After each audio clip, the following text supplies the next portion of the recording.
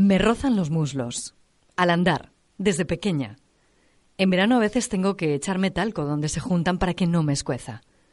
Y tengo el culo gordo, y las piernas, y durezas en los pies, y pelos donde no debe ser. Y me están saliendo arrugas, canas, manchas, que a veces se mezclan con los granos, y suelo tener ojeras. Y no tengo los dientes blancos, ni están todos en fila, ni son exactos. Por eso soy perfecta. La perfecta borrega asustada que se pasará la vida tratando de que le quede distancia entre las piernas, de que solo algunas de sus curvas sean convexas, de que no haya en su cuerpo rastro de pelos, granos, manchas, pieles muertas, que comprará cosas, revistas, cremas, que se avergonzará de su cuerpo y querrá el de otras, y se culpará de no tenerlo, que lo esconderá como pueda, por miedo a escuchar la mirada ajena, que se sentirá vieja, fofa, fea, que se creerá invisible, inquerible, infollable, despreciable. O igual no soy tan perfecta. Igual soy una mujer grande en una autoestima pequeña.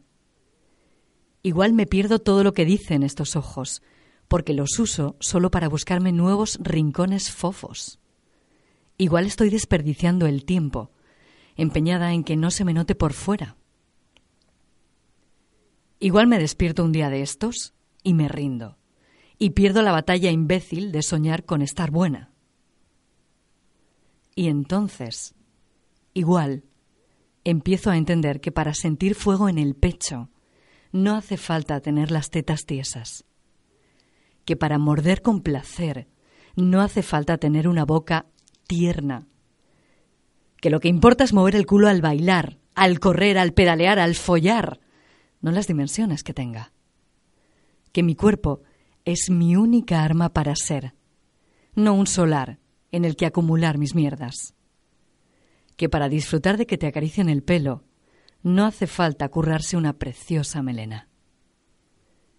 Igual un día entiendo que no hay nada valioso en la belleza, que es solo un invento de quienes no les conviene que me quiera.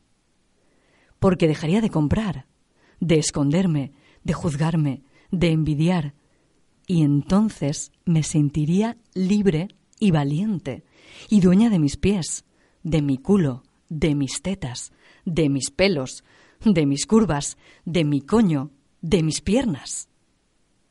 Y usaría mi cuerpo para vivir, no para envolverlo en complejos y cremas. Y sería mucho más feliz. Y eso, en este mundo, no cuela.